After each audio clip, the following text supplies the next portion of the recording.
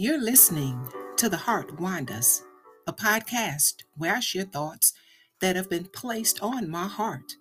I am your host, Wanda Walker, and my hope is that a thought will be placed on your heart as well. I want to place on your heart a powerful four-letter word, LOVE,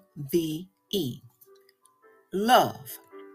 Every day I'm reminded that love is needed in the world. So many out here are craving to be loved, and not just in the physical, intimate sense, but emotionally, and to feel it in their heart and to know that somebody loves them.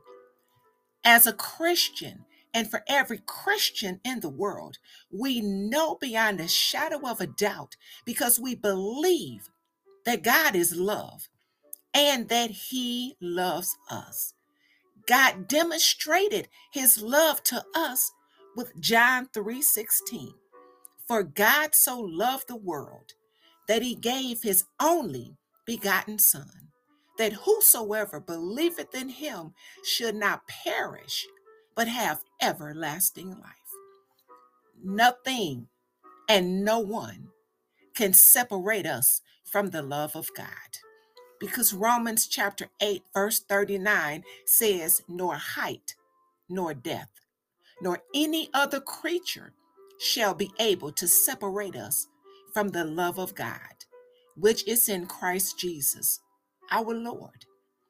God shows His love toward us by using other vessels, and that is people, to show love. My fellow brothers and sisters, love is needed. Love is wanted, and love is being craved. And let's be mindful, and I implore you to make a commitment from this moment going forward that every person in your circle, no matter how close and near and dear they are to your heart, and even those that are distant, that they know that you love them. It's easy to say it, but are you showing it? And for those that hear it, I love you. Do they really feel it? And are they receiving it? But don't forget that in the midst of showing love, people still want to hear that you love them. Those that are cold hearted, filled with hatred, and simply rub everyone the wrong way, they deserve to be loved.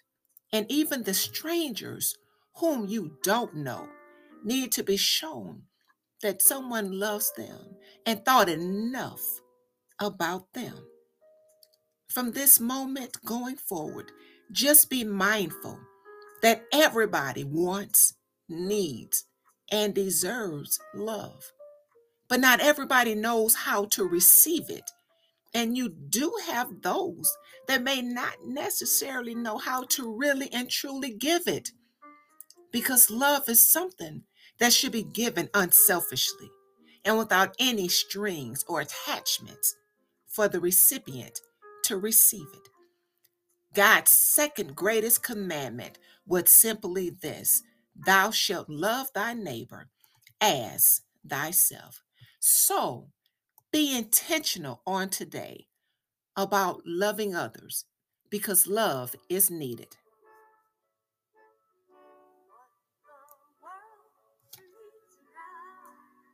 It's love, sweet love. It's the only thing that there's just too little love.